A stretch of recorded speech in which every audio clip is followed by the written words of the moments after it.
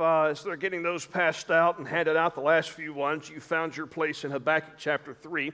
We're going to wrap up the book of Habakkuk, our series through this book of Habakkuk this morning. And thank you, gentlemen, for doing that. Appreciate you being willing. They didn't know I was going to ask them to do that, and they did a wonderful job with that. So thank you so much, deacons, for helping us out with that. The book of Habakkuk is really a book of conversations, a series of conversations between a prophet named Habakkuk and God. And Habakkuk has grown up around seeing a lot of sin and a lot of heartache, a lot of injustice, and Habakkuk's just really tired of it. And he goes to God and he says, God, I'm tired of what I'm seeing. Will you not do something about this sin? Will you not stop this? Will you not intervene? And God says, yes, I'll intervene, Habakkuk, and here's how I'm going to intervene. There's a group of people who live near you. They're called the Chaldeans, the Babylonians, and they've been wanting to attack you and attack my people and come into this land for a long time. I've held them back. So my plan is I'm no longer going to hold them back. To execute judgment against the sin of my people, I'm going to send these Babylonians into the land, and they're going to be my means of judgment. Habakkuk says, wait a minute, God, I don't know that I like that plan. I mean, I know I asked you for a plan. You ever done that? You ever asked God for a plan? And God says, here's the plan. And you've gone, God, I don't like that plan. Well, Habakkuk's like that. Habakkuk's like, God, I don't know that I like that plan. I live here too. And he offers this complaint to God. He places his soul, he bears his soul before God. And at the end of chapter 2, God is telling Habakkuk, Habakkuk, I need you to trust me.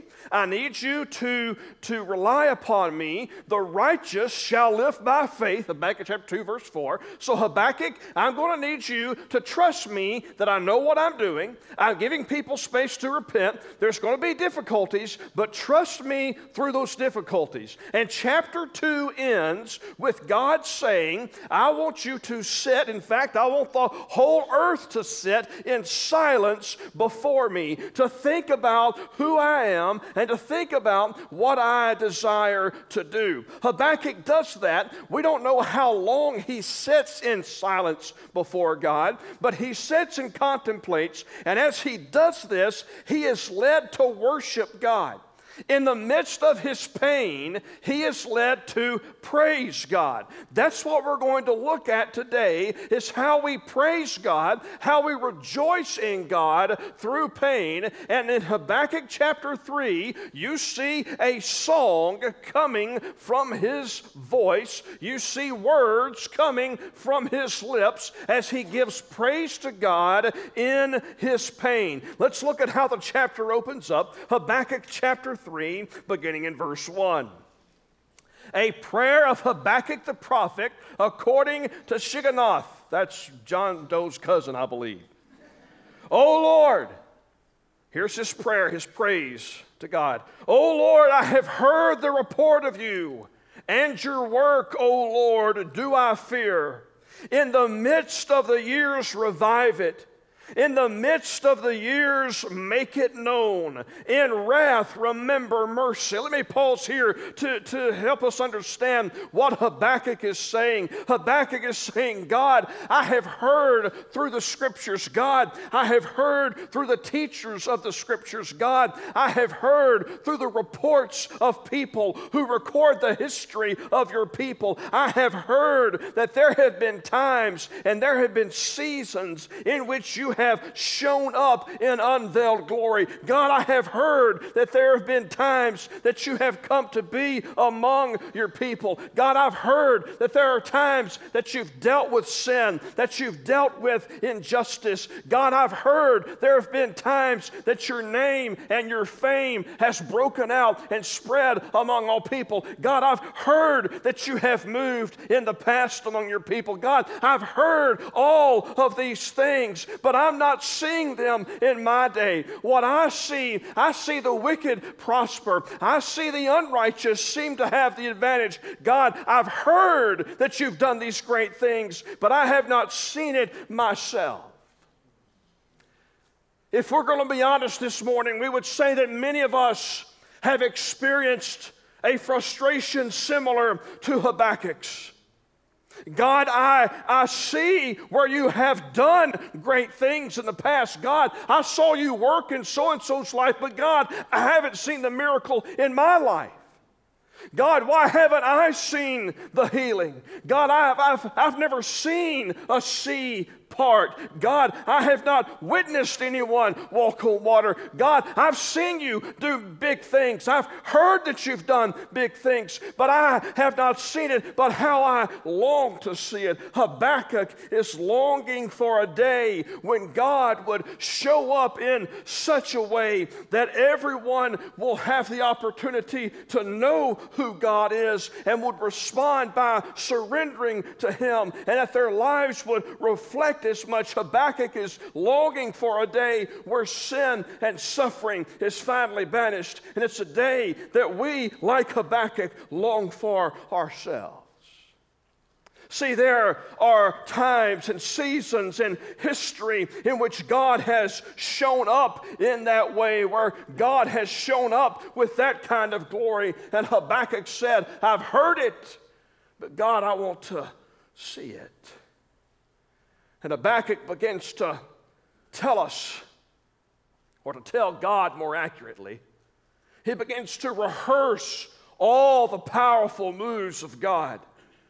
Habakkuk speaks of how God delivered his people from slavery in Egypt. He says in verse 3, God came from Teman, and the Holy One from Mount Paran. His splendor covered the heavens, and the earth was full of His praise. His brightness was like the light. Rays flashed from His hand, and there He veiled His power. Before God went pestilence, and plague followed at His heels. You remember that story of how God's power showed up when the people of God were in slavery to Egypt, and God said through Moses, let my people go. And God sent that pestilence, God sent that plague to break the will and to move the heart of Pharaoh, to let the people go. And there was a display of God's power. And Habakkuk said, I want to see that kind of display to God. He talks about that power in verse 6, where he says that He, God, stood and measured the earth. God looked and shook the nations.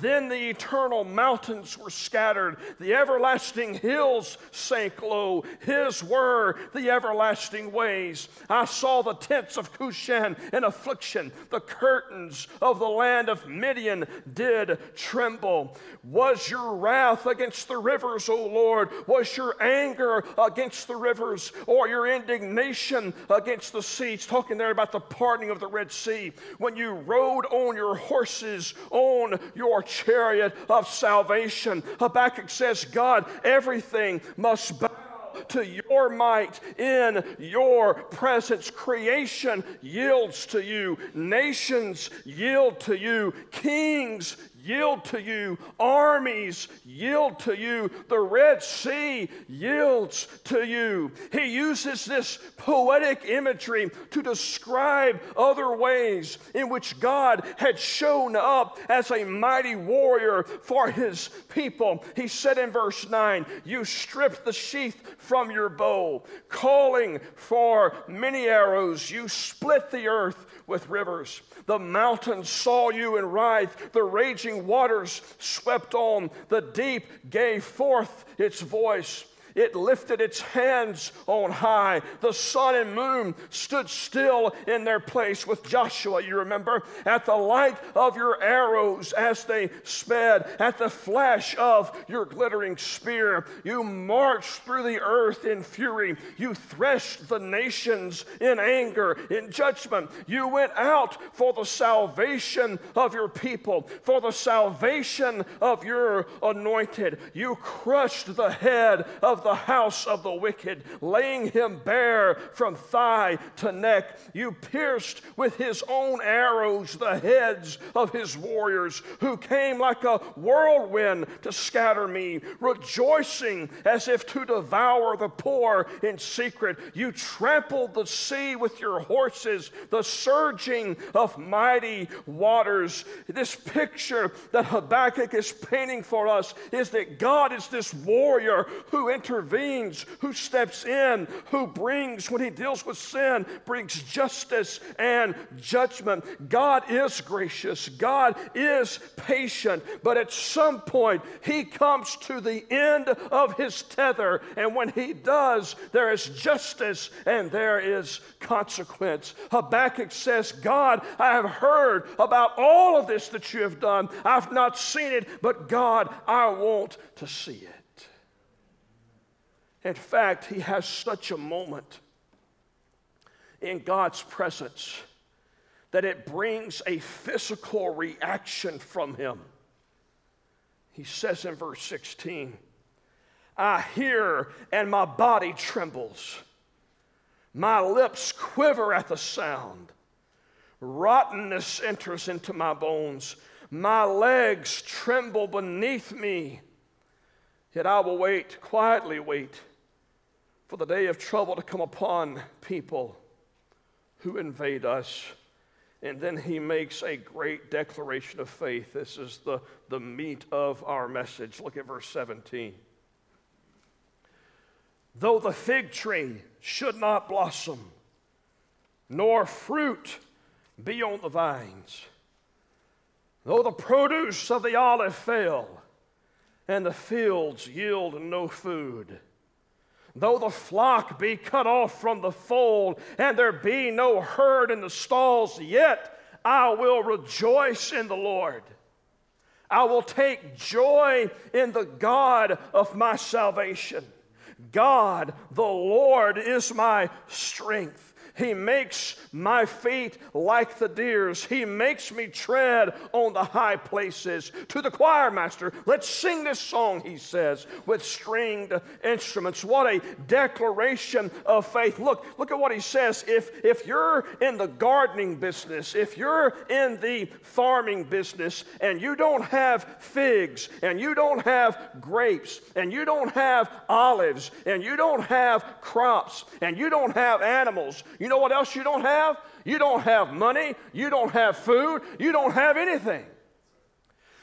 And Habakkuk is in this point of pain. He is in this season of pain. And he says, even though I don't have these things, yet I will trust you. This was Habakkuk's contest. But in spite of that context, he rejoices. Let's be honest this morning. It's easy to celebrate and to praise God when things are going well. It's easy to celebrate God when you want to get married and you meet the perfect spouse. It's easy to celebrate God when you want to have children and the report comes that you're going to have children. It's easy to praise God when you need a job and you get one that pays well. It's easy to praise God when you have bills to pay and you have money in the bank to pay those bills. It's easy to praise God when your health is good. It's easy to praise God when you don't have to stand in front of a casket. It's quite easy to praise God when you don't have to spend time at the cemetery. It's easy to praise God when you don't have to dread holidays that are coming, the first ones without that loved one. Those are seasons in which it is easy to praise God. It becomes more difficult to worship God when none of those things happen, and when everything that you were anticipating and everything for which you longed and hoped doesn't come to pass. At that point, it becomes very difficult to rejoice. This is the point where Habakkuk is. Now he has a choice. Will he praise God in spite of his pain, or will his pain take precedent over his praise? And here Habakkuk teaches us a very valuable lesson. It's the one and only point I have in this sermon today. Here's the lesson he teaches us. It is possible to praise God through our pain when our focus is upon who God is, not just what God has done. It becomes possible to praise God in our pain when our focus is on His attributes, not just His activity.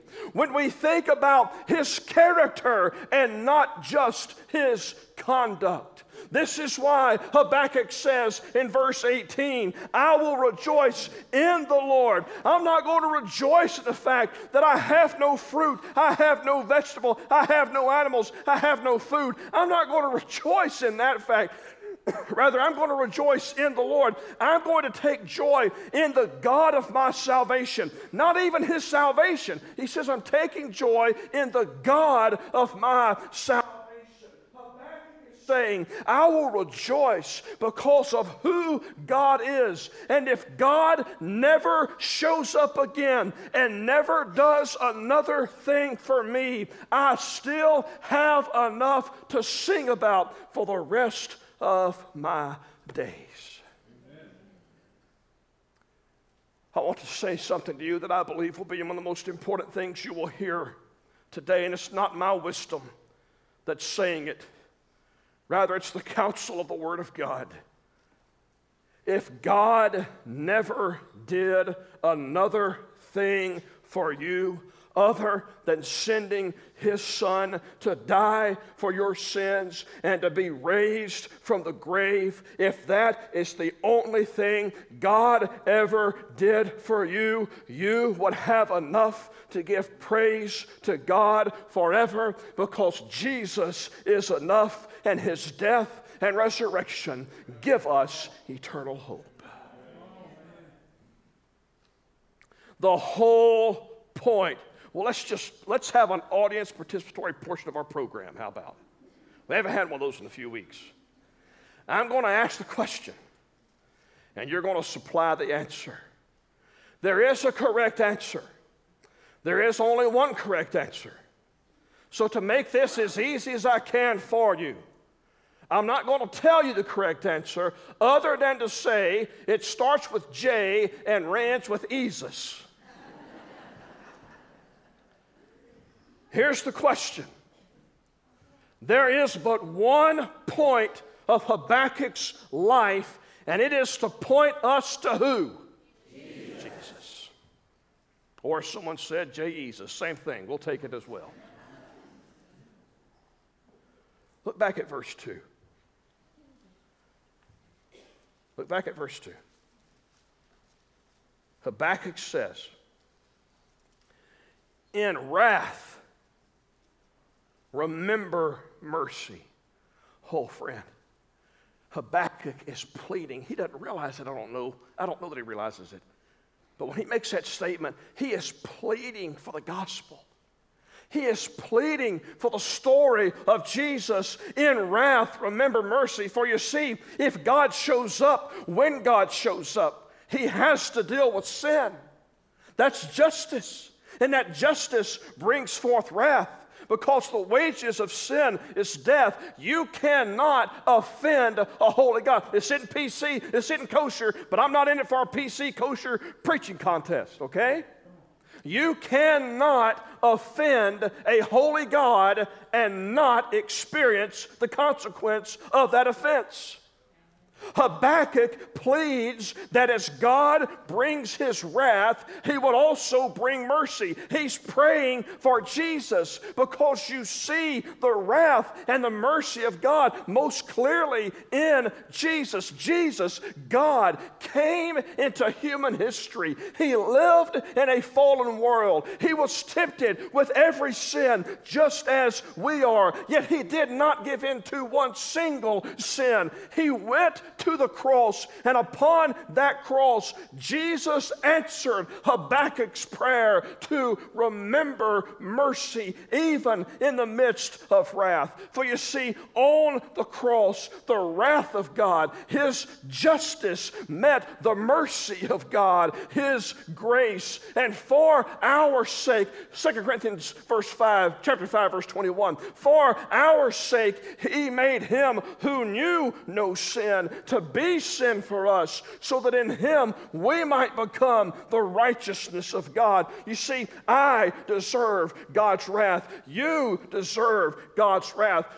But Jesus went to the cross, and when He died for my past, present, and future sins, so that instead of the wrath of God, I could receive the mercy of God. God has forgiven me. Therefore, when I die, be it today, in a week, a month, a year, or a decade, when I die, I won't have to stand before God for the purpose of condemnation, because Romans 8:1, there is therefore now no condemnation for those who are in Christ Jesus.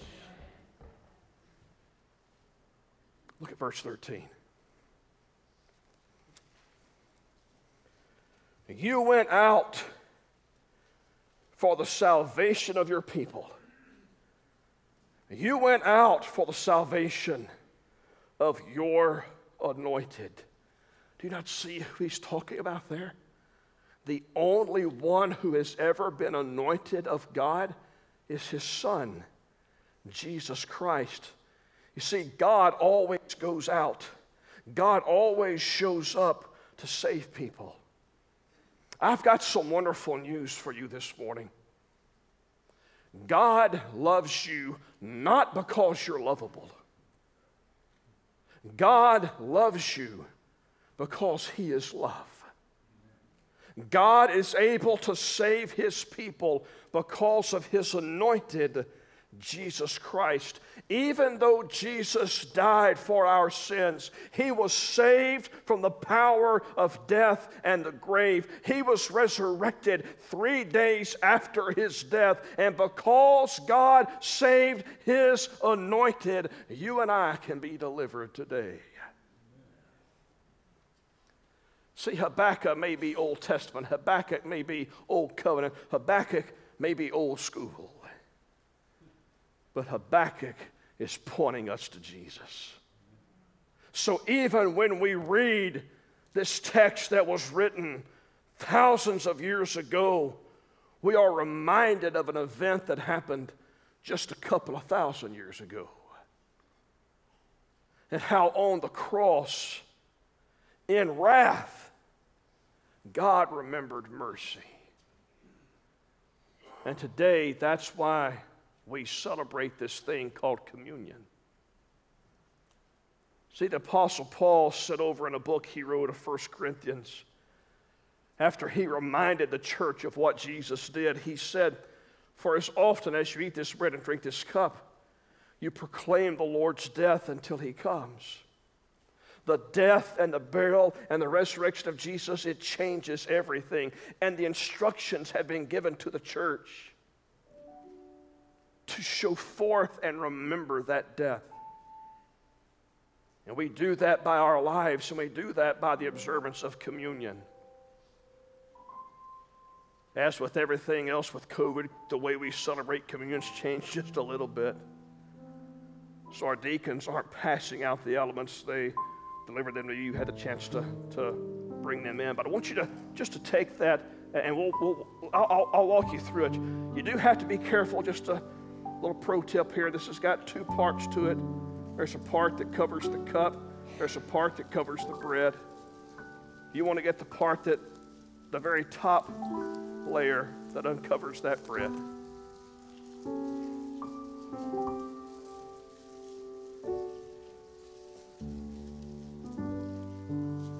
Because what that bread represents to us, this little piece, to be honest, you wouldn't go look for a bag of it at Walmart and buy it. As you're soon to find out, it's not the greatest tasting thing on the face of the earth. But the cross of Jesus was not designed to bring us some pleasurable moment where our taste buds are satisfied. But that bread represents that body. That body that was given for us. Our sin nailed Jesus to that cross. And His offering that body was Him experiencing the wrath of God. Jesus instituted the Last Supper communion with His disciples. And it makes this statement in Matthew 26:26. Now, as they were eating, Jesus took bread, and after blessing it, he broke it. His body would be broken. He broken that bread. He gave it to his disciples, and he said, "Take, eat. This is my body." Now, with your cup, if you haven't already, there's that second lid that you just pull back slightly. Be careful not to get it on you. And the contents of that cup, the fruit of the vine that has the color of blood, because it wasn't just the body of Jesus that received the wrath of God. He had to spill his blood. In the Old Testament, there was only one way to ask God to, in his wrath, remember mercy, and it was through the slaughter of animals. Those animals had to be slaughtered every year because their sacrifice wasn't sufficient until Jesus came. And when he offered his blood, it was the once-for-all sacrifice that accomplished it all. In Matthew 26, 27 through 29, it tells us that Jesus took a cup. When he had given thanks, he gave it to them, saying, "Drink of it, all of you, for this is the blood of the covenant, which is poured out for many for the forgiveness of sins. I tell you, I will not drink again of this fruit of the vine until that day when I drink it new with you in my Father's kingdom."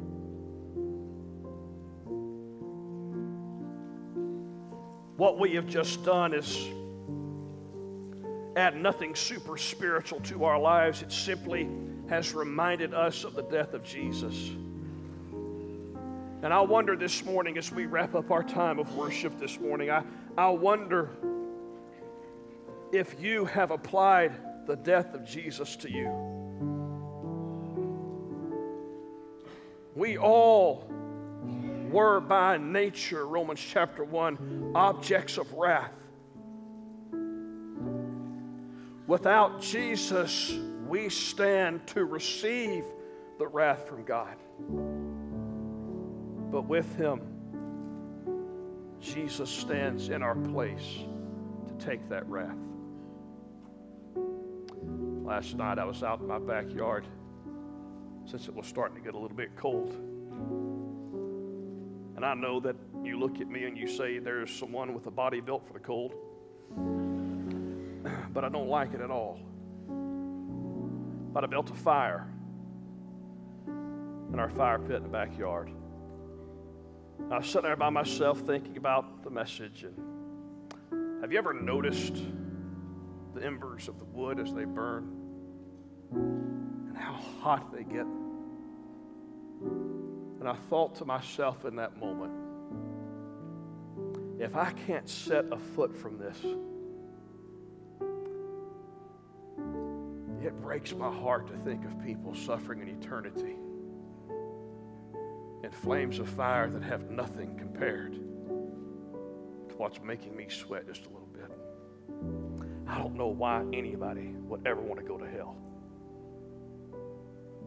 You'll not have more fun there than you're having here, I guarantee you that. And the greatest tragedy of all, the tragedy that breaks my heart, is that not a single person has to go. Not a one. Some of you in this room, you have tried to live a good life and you're at church on Halloween. You try to do good, but you've never placed your faith in Jesus. You're going to bust hell as wide open as the reprobates town drunk center, and everybody knows the immoral. You're going to bust hell as wide open as that person is. Because it doesn't matter about what we have done in our lives. It matters if we have grabbed hold of Jesus and what he's done for us. And my question to you very simply is this morning. Is Jesus your Lord and Savior? I would never try to scare you into heaven. I don't believe in that at all. But I believe you need to know there are real consequences for rejecting the Son of God. And not a single person has to experience those consequences because Jesus paid it all. His blood ran red so that we could have eternal life with Him. In just a second, I'm going to pray. As I'm praying, if you're here this morning and you have placed your faith in Jesus, as I am praying, would you pray for someone who's in this room that has not done that? Would you pray for someone in your family who's yet to make Jesus their Lord? Would you pray for someone that you work with? Would you pray for that classmate with whom you go to school? Would you pray for that neighbor? Would you pray for that stranger? Pastor, I don't know anyone like that. Then you pray that you would get yourself out of your holy huddle and find someone who needs Jesus.